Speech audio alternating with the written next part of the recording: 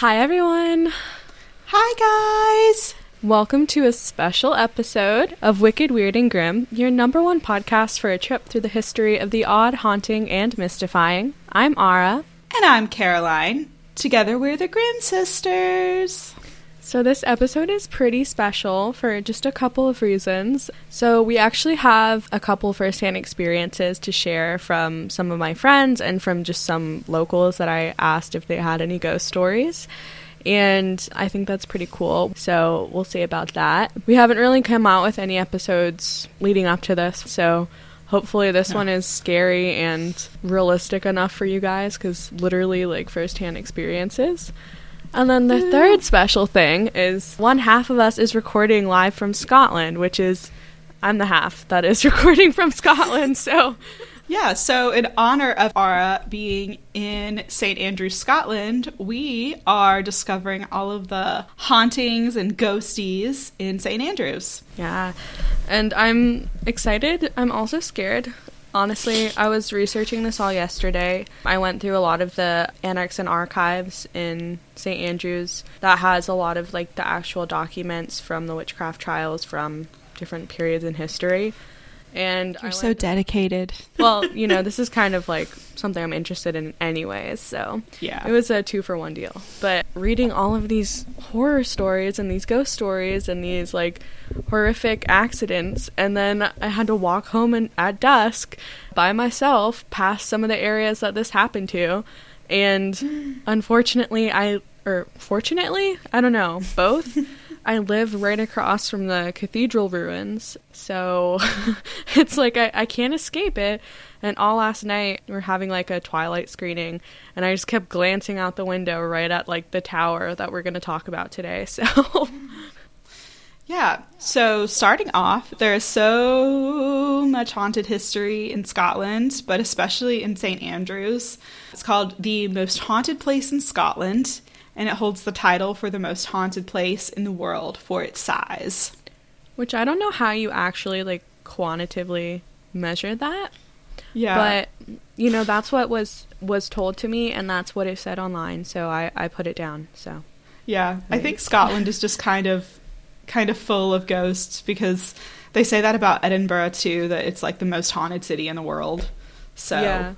Just living literally across from the cathedral ruins. I live in the oldest area of St. Andrews. I live in a building built in the 1400s. All the ghost tours in the area start or end exactly where I live. So that's so cool. There's quite a few things we can talk about.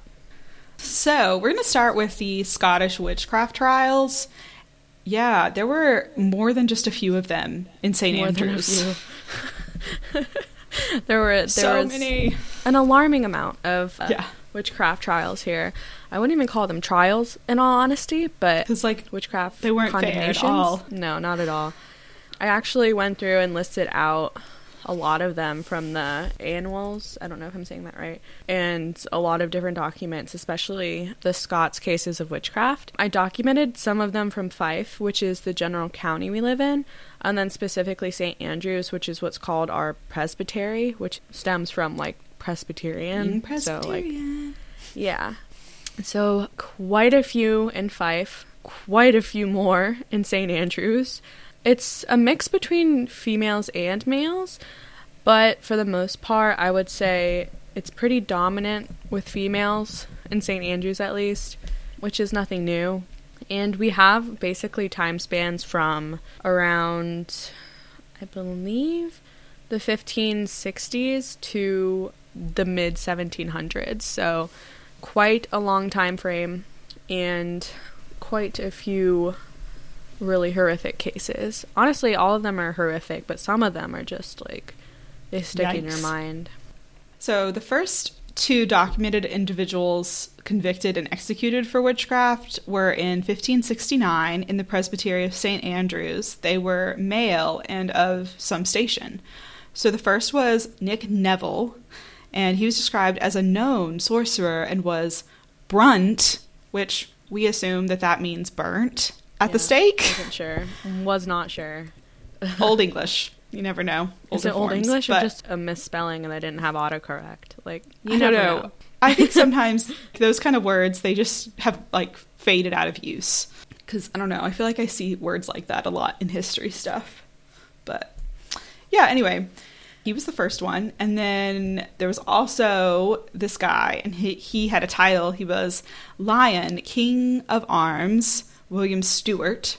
And he was hanged for being convicted of divers points of witchcraft and necromancy. We think that this means diverse. I just typed it how it was put, but yeah. Yeah, I think it means diverse. Otherwise, this man was like diving in the sea and doing like sea witchcraft and stuff. But which, I mean, the ocean's Ursula. right there, so yeah, it makes sense. Channeling Ursula. Either way. But yeah, so they were accompanied by a group of witches of unknown sex, which were tried and executed in 1569. And some of like the saddest parts about a lot of this documentation is that there are very specific people listed, but at the same time, whole groups of people were just listed as, quote, some witches, quote, certain people. And there's also a lot of unlisted names as well, just unknown female, 4 women, unknown female. So not even having like the decency to record their names or have any sort of legacy for them, which I almost think is worse than if their names are put down, because, you know, there's no way to remember them, honor them, or in any way acknowledge that they had this hardship and this horrible thing happen to them. So yeah, I would imagine part of the difficulty too with like in terms of like history and archaeology finding out their names is that these people were definitely not going to be buried in a cemetery. They were probably put in like unmarked graves somewhere. Oh yeah, because they weren't allowed to be on consecrated ground. Yeah. And the documents I was referencing were all written in court or by magistrates or like privy councils. So it was literally that these people didn't record their names. Not having an actual grave for them or anything like that. You don't even have acknowledgement of them being condemned to death or anything. So it's just sad.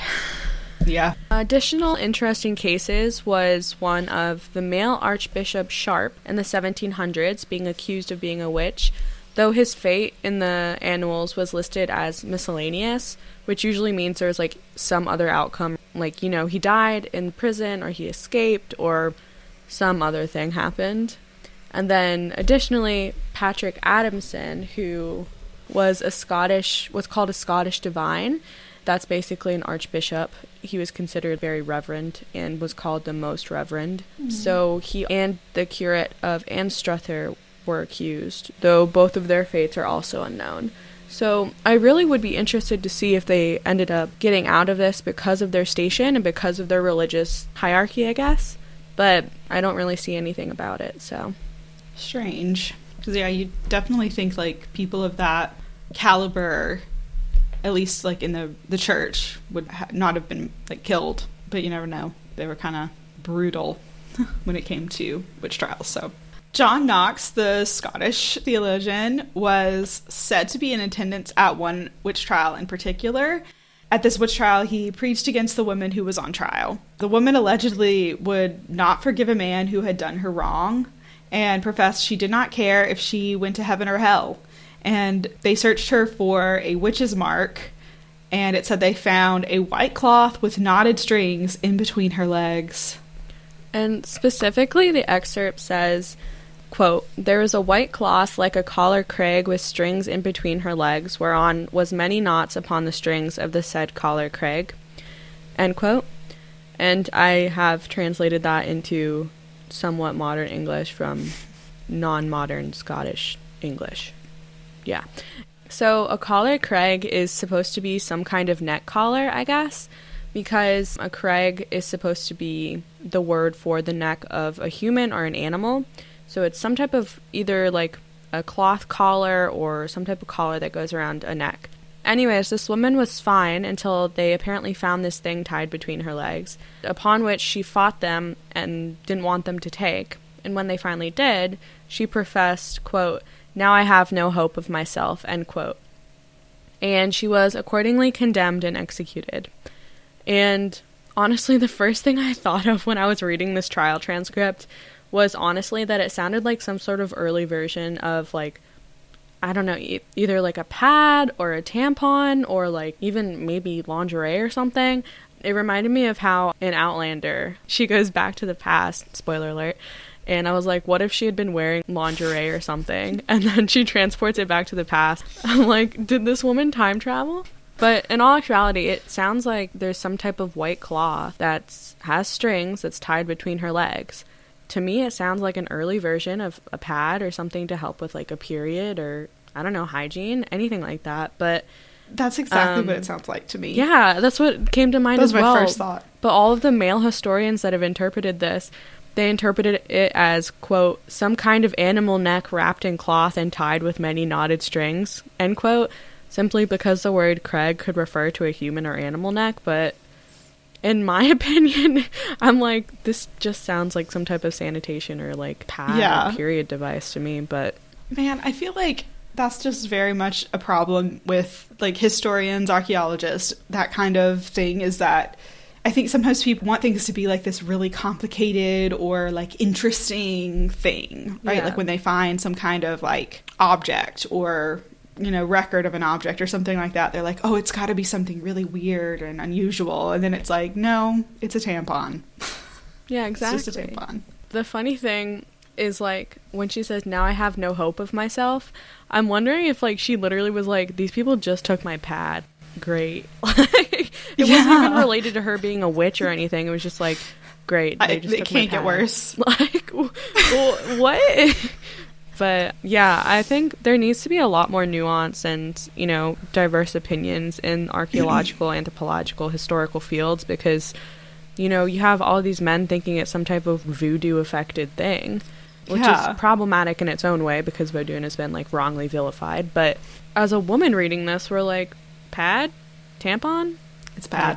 Underwear? Something? Like, yeah. So then we have the burning of Patrick Hamilton. And Patrick Hamilton, was a Scottish churchman and an early Protestant. If you don't know, Scotland is super Presbyterian, while the rest of, well, England then is Anglican. So lots of Protestants in this story, I guess. Mm-hmm. So anyway, Hamilton became convinced at a young age that Martin Luther's teachings were from the Bible, and he was just very converted by Protestantism. So he you know, was really a like true believer. But St. Andrews was the center of Roman Catholicism in Scotland back then, and so the Archbishop James Beaton was determined to have him tried for heresy.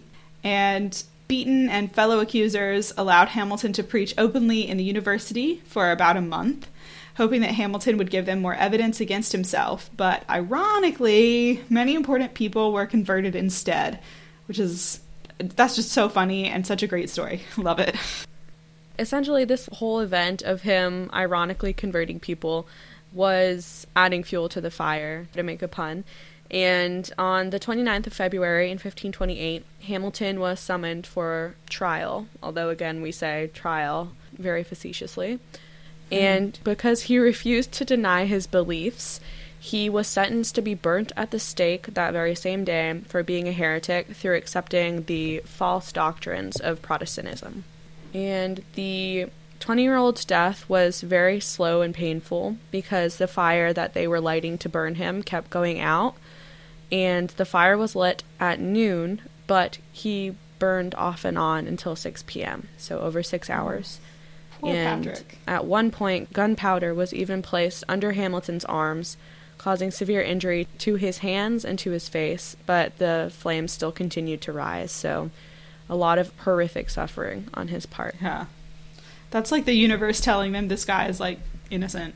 Exactly. That this is, like, a stupid reason to kill somebody. I mean, but we don't listen to signs from God unless they're fitting our agenda, so. Yeah, super true. A scorched likeness to his face is said to have been burned into the stone of the tower he was facing while being burned alive, and visitors are told to look up at his ghostly image. Some students at St. Andrews say they have experienced the sound of crackling and the smell of burning flesh near Hamilton's execution site. And my question there is, how do they know what burning flesh smells like? I mean, I think you can pretty much surmise in some maybe shape or form. I mean, it's going to smell like meat roasting, but... True. Like, True. in an acrid sense, I don't know. But last night, I went to this area, and I was like... Everyone was, like, looking at me, because I was looking up at this tower, trying to figure out where his ghostly image is, his face, and I couldn't really see anything. To be fair, it was getting dark, so I'm going to look again today. I'll try to take a photo of it, or try to find photos online that we'll post on Instagram, but I personally didn't see it.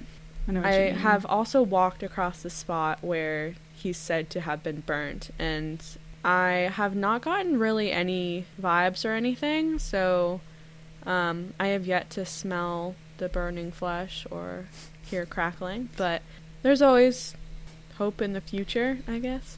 Yeah. I don't really want to experience that, but anyways, his last words before he finally died were, quote, "Lord Jesus, receive my spirit," end quote. And he is regarded as Scotland's first martyr of the Reformation. His death truly was a turning point. Archbishop Beaton was advised that if he had to burn any more heretics, he should do it in deep cellars so that nobody would know, because the reek of Mr. Patrick Hamilton has infected as many as it blew upon. That's a quote. Throughout Scotland, as people heard about his death, they began to ask, why did this happen? And so the teaching of God's word, instead of dying, it actually started to spread. I'm happy that his death was not in vain, because so often in martyrs' death, even if it is in some way revolutionary, it doesn't usually result in a lot of change, which is what's sad. But Patrick Hamilton has quite the legacy in St. Andrews and in the university. St. Andy's students traditionally avoid stepping on the monogram of Hamilton's initials, PH, outside of St. Salvator's Chapel, which is just outside where I'm recording. And they avoid stepping on it for fear of being cursed and failing their final exams. To lift the curse, students have to participate in the annual May Dip, which is where they run into the North Sea at 5 p.m. or 5 a.m. I'm not sure. 5 a.m., I think, to wash away their sins and any bad luck they accrued by doing that. And I will unfortunately be participating in that, as I have walked over the PH many times. And I don't want to do the opposite, or the other thing that will apparently save you, which is you have to strip naked and you have to run backwards 3 times around this quad that I showed you earlier. I will not be doing that, so instead I will plunge my body into the Arctic North Sea. It's a spooky polar dip. A spooky polar dip, polar for plunge. sure. I'm not looking forward to it, but I'm hoping I can wear my wetsuit, so it won't be too bad. But we'll see. You have a wetsuit? I do. I purchased a wetsuit so that I could go swimming here, because that makes sense. I really like the you ocean, are at the beach, but yeah. I'm an ocean girly, but not enjoying the extreme cold. So yeah, I was going to say it's not warm water ever. It works really well, because when I just traveled to Isle of Skye, and when I was there, I swam in the fairy pools, which are these mountain-fed. I want to do that so bad. Yeah. You know, all parts of me were fine except for my hands and my feet, which were cold. Like, the water was 16 degrees Fahrenheit, not Celsius. Anyways, so that is the story of Patrick Hamilton and all the superstition that still accompanies his name here in St. Andrews. Moving on to another very important aspect of St. Andrews is the St. Andrews Cathedral. And this is actually directly across from where I live. And that's, again, both fortunate and unfortunate, because it's beautiful, but at the same time, I'm very scared of looking over there at night.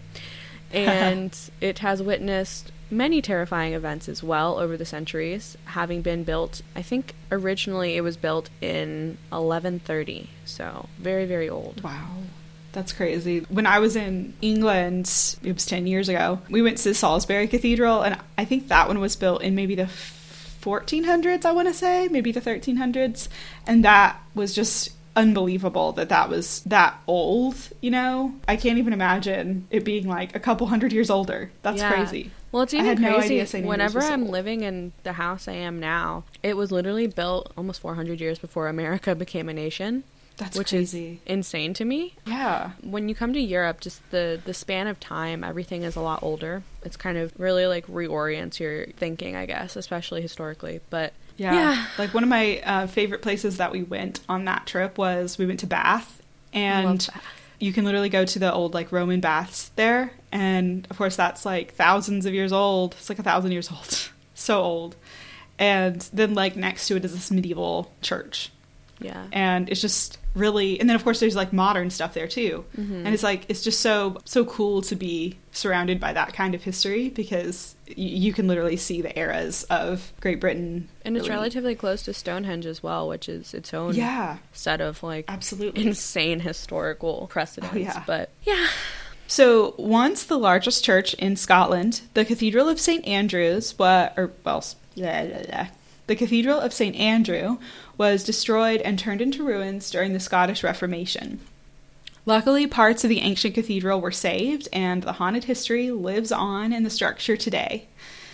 It's completely open to wander through the ruins from around dawn till dusk, where you can walk amongst the resting places of the graveyard and admire the remnants of the past. I have yet to actually just climb to the top of St. Rule's Tower, which I didn't know you could do until researching yesterday. So I have added that to my bucket list of St. Andrews things to do. Yeah, so the haunted St. Rule's Tower is surrounded by the graveyard at St. Andrew's Cathedral, and it's connected to a shadowed past. In the 12th century, Robert de Montrose was the prior at St. Andrew's Cathedral. And although he was widely regarded as a very good man, he did have to discipline a few misbehaving monks, as we all do. And one badly behaved monk didn't like being punished, and apparently decided to seek revenge by murdering Robert and tossing his body over the edge of St. Rule's Tower. Which sounds like this guy shouldn't have been a monk. That's what I said. I was like, sir, my guy, do you realize what monkhood is? So today, the ghost of a monk thought to be Robert can be found lurking in the stairway that leads up to the top of St. Rule's Tower. His ghost is often spotted being tossed over the parapet and fading out of view as it falls from the tower, almost like a reenactment of his death. That is so freaky. If I ever see that, I probably will yeet myself off the tower too. Well, one of the tales I asked just general locals around St. Andrews, just a few that I know, a few that I just was randomly like, hey, you want to tell me a ghost story? Because that's how you get to know friends and good people. And one lady said that she actually saw this one time, and she thought that someone had leapt from the tower. So she called, and she was like, someone just jumped off of St. Rule's Tower. And they're like, okay, well, can you go and report what the injuries are? And she gets over there, and there's no one around. Absolutely no one. But then her friend had seen the same thing from a different part of the cathedral grounds. So, she was backed up and everything. And it turns out that over the past 20 years, they get this call pretty regularly. And they have to come out and investigate it in case it actually is a person jumping to their deaths, but it never has been. There's always no That's trace. Crazy. So anyways, he's a nice ghost though. This is what I like. He is a nice ghost. Just like he was in life, he is also nice in death. And he actually helps guide people inside the tower, ensuring they remain safe and don't end up going over the edge as he did. Oh, that's so sweet. I know. It's even in death, he's being a good prior. Exactly. In the 1940s, a visitor to St. Andrews was climbing St. Rule's Tower to take in the view. It was daytime, but the inside of the tower was poorly lit. He stumbled in the dark and looked up to see the partly shaded figure of a man wearing a cassock standing a few steps above him. The monk-like figure spoke kindly and offered his arm in assistance, but the visitor politely declined and, just continued up the stairs.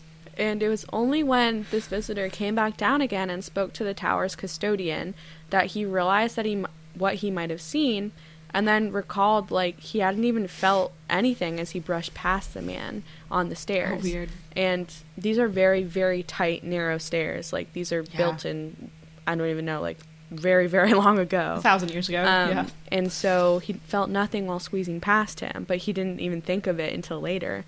And the custodian told this man that he'd admitted no one else to the tower and had seen no one else emerge from it. So, had to have been good old Robert.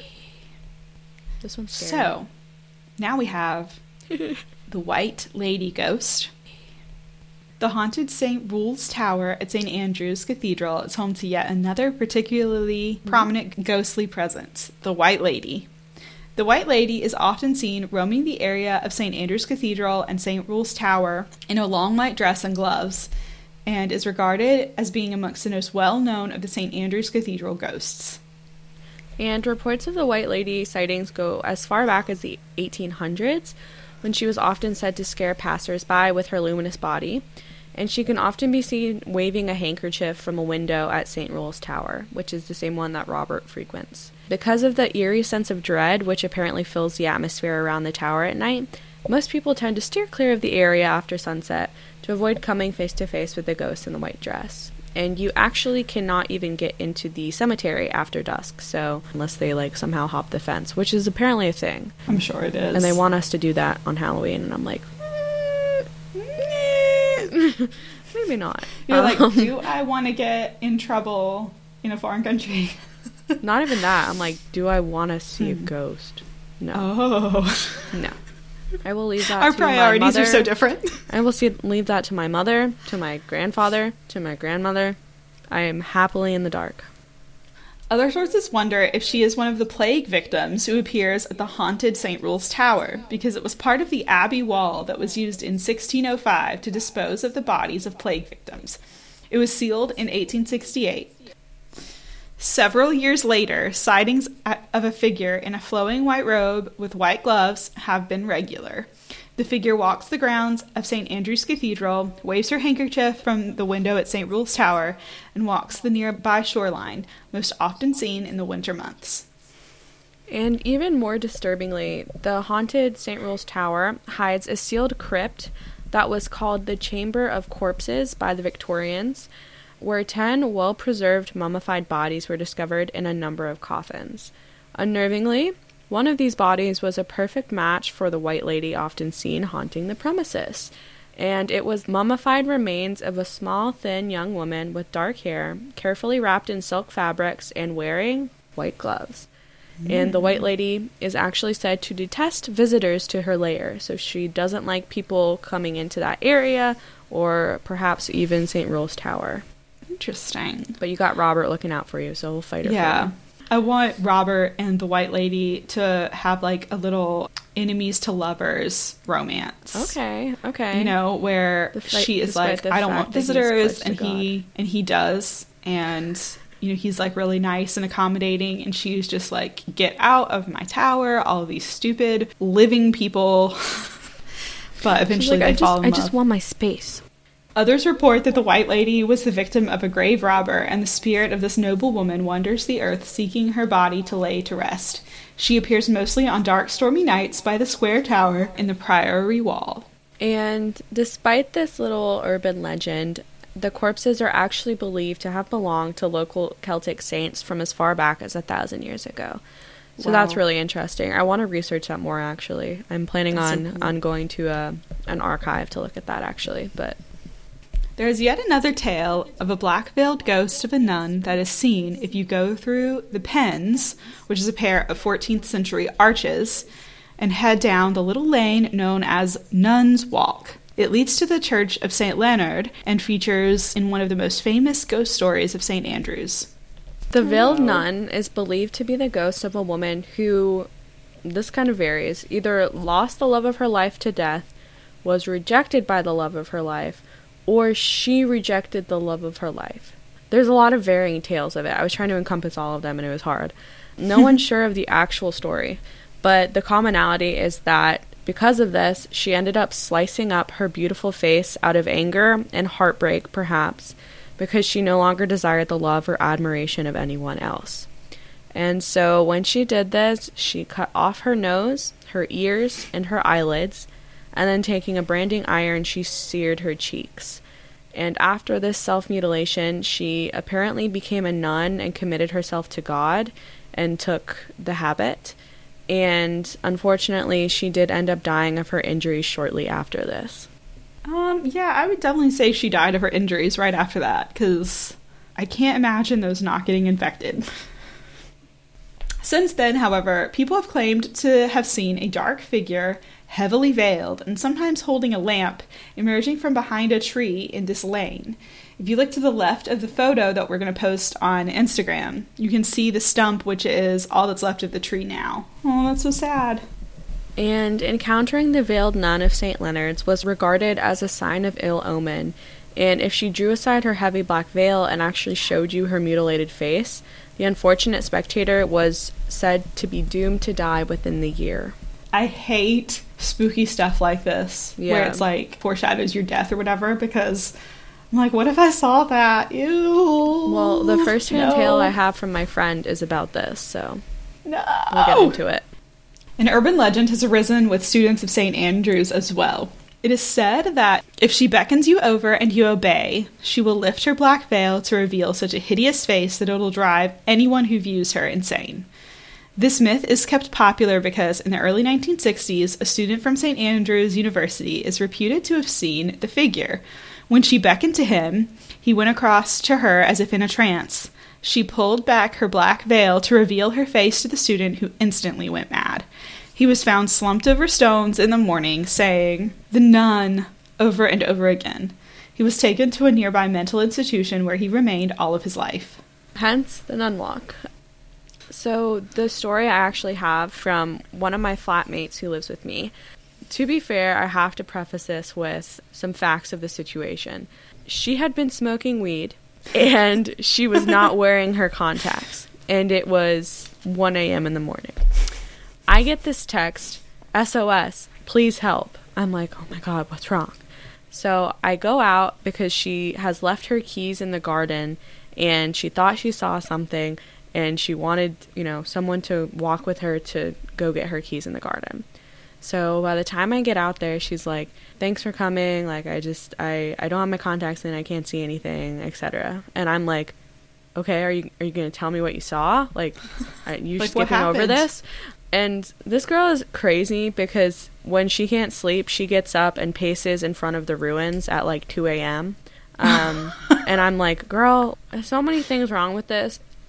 So she was doing that and she was walking, and apparently around the corner she saw this like black figure shadow, and it moved by the wall and then like moved into the shadows of the wall. She said it looked real, like a person, and that was like her experience. And we live about, I would say, half a block down from St. Leonard's Walk. I actually live directly across from St. Leonard's. I can look out and see the building from my window.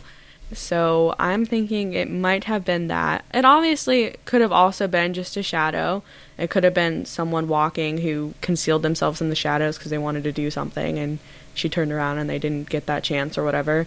Could have been a lot of stuff, especially taking into account that there was some weed involved and some contactless eyes involved. But felt like I had to tell you, even though there's not any confirmed accounts or anything. But I don't know, it just sounds similar to the nun. So yeah, that is my whole thing. To make things even more macabre and to keep your feelings of paranoia alive while at the pens, you should know about the tale of a white angel statue that keeps a watchful eye over the Eastern Cemetery. So this statue, which sits against a wall atop of the hill, is said to fly around in search of victims to strangle the life out of. While you're there, if you take a close look at her right hand, you'll actually see residue of dirt that makes it appear as though her hand has moved and strangled multiple people. No, this is a weeping angel. I don't like her. It's giving Doctor Who. It is. I would like to not be around her. I've never seen this, actually. Personally, I have a hard time not blinking, and so I don't think I need to be around her. I don't. I can go for quite a long time without blinking, but it's kind of disconcerting because I'll just go without blinking and my eyes will well with tears, and the tears will just like trek down my face because like my eyes are dry.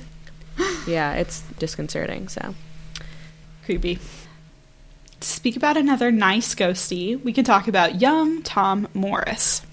So St. Andrews links to the game of golf are pretty legendary. We had to include a ghost story related to the town's famous old course, which is kind of what it's known for. My dad gets most excited about the fact that I live in the town with the old course. Like, I think when I told him I was applying here, he was like, oh, golf! My dad has the same thing. He's like, St. Andrews. Apparently, a phantom golfer haunts the bunkers and fairways at St. Andrew's Old Course, but rather than being a wicked, malevolent spirit, he's said to be quite helpful. So tales have been told of a ghostly figure that helps local golfers locate and retrieve their stray balls from the rough. The ghost is understood to be a manifestation of 19th century golfer young Tom Morris, who from the age of just 17 won the Open Championship an incredible 4 times in a row. Young Tom Morris suffered a pretty tragic end. In 1875, he was returning home from a golfing trip, and he discovered his wife and baby had died in labor. Devastated, the golfing legend was found dead just 4 months later, having suffered a heart attack at just 24 years old. So that's so sad. Quite the sad story, but a pretty happy afterlife. So less developed, but still worthy of mentioning, is that 4 specific flats in the center of St. Andrews have submitted multiple reports over the years of ghosts of monks on the 2nd and 3rd floors.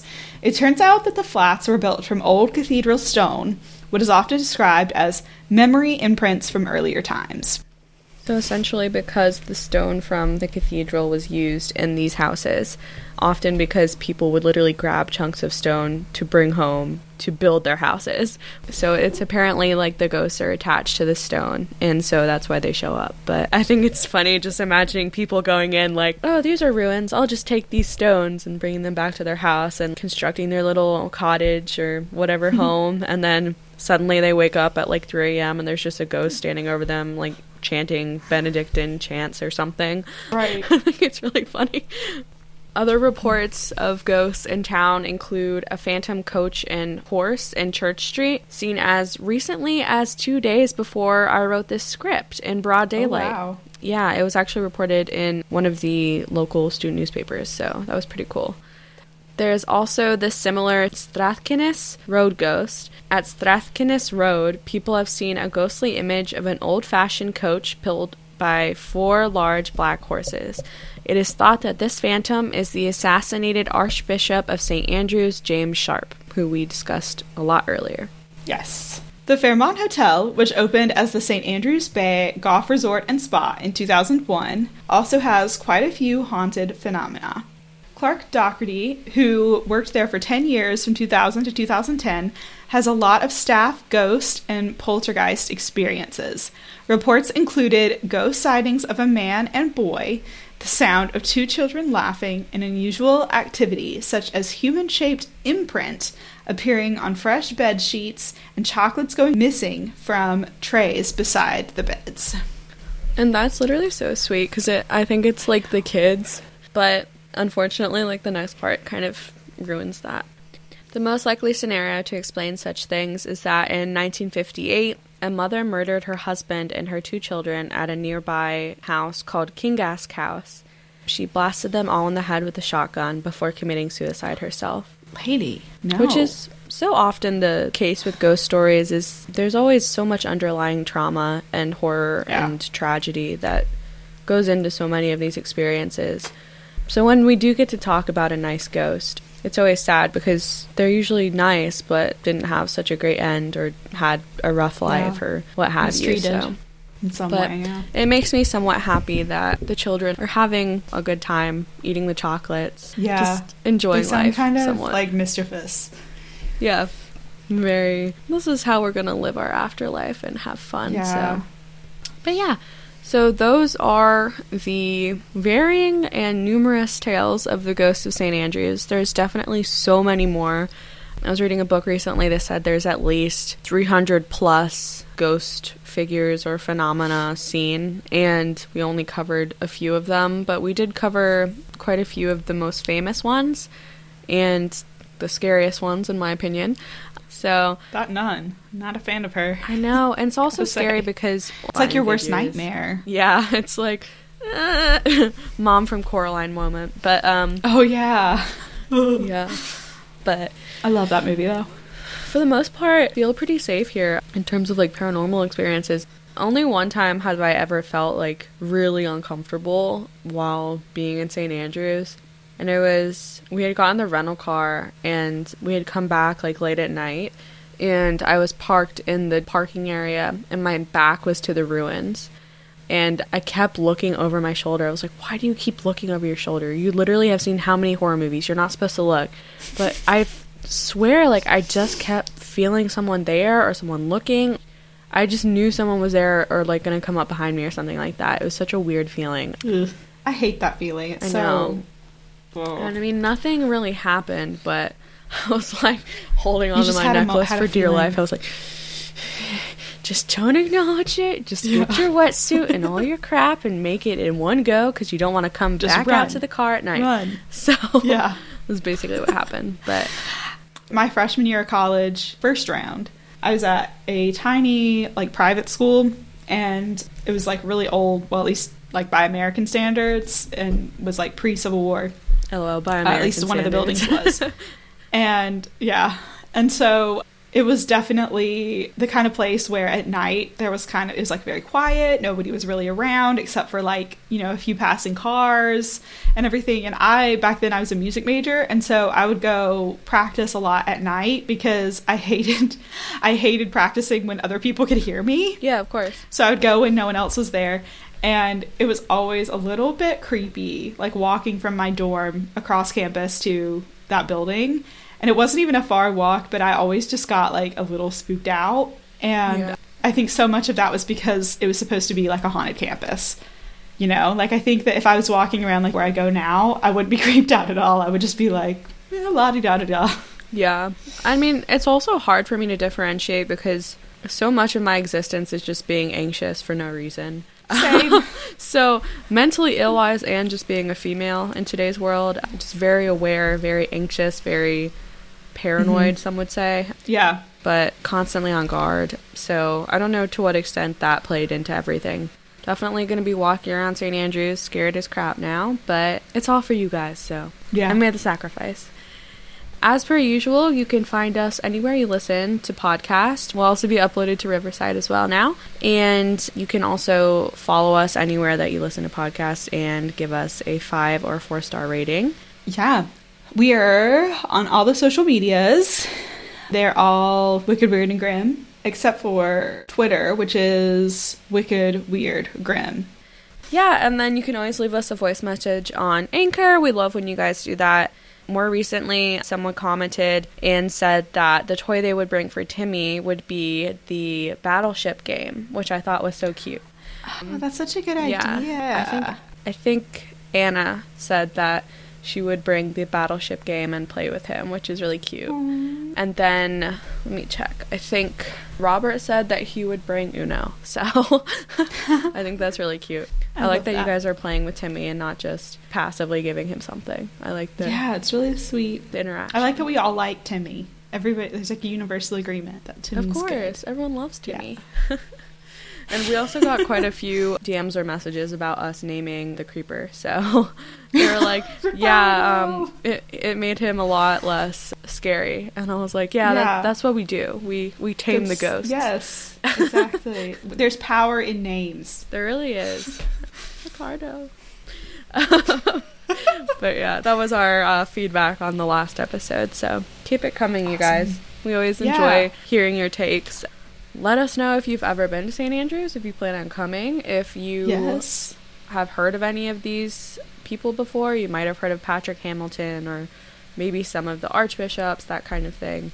But yeah, let us know what you think of the new hometown that I have and what you would do in my case. We also have a Patreon, and we have our stickers and some of our mugs up for merch now, which is really fun. And it just has our little logo on it, and then on the bottom it says, "Stay Wicked, Weird, and Grim." So you can order those if you would like, and you can donate to support us in our podcast and producing content, because we do everything ourselves, and we would be really appreciative if you could drop anything that you have, be it a comment, be it money. We would love to hear from you guys on iTunes. You can leave us a wonderful 5-star review, and yeah, that would just make us really happy. Yeah. So please do that. You can do the same on Spotify and follow us. Yes. And subscribe to us. Yeah. And with that, we will leave you, and you can hear us next Wicked Weird Wednesday with the Grimm Sisters. Bye, guys. Bye. I waved.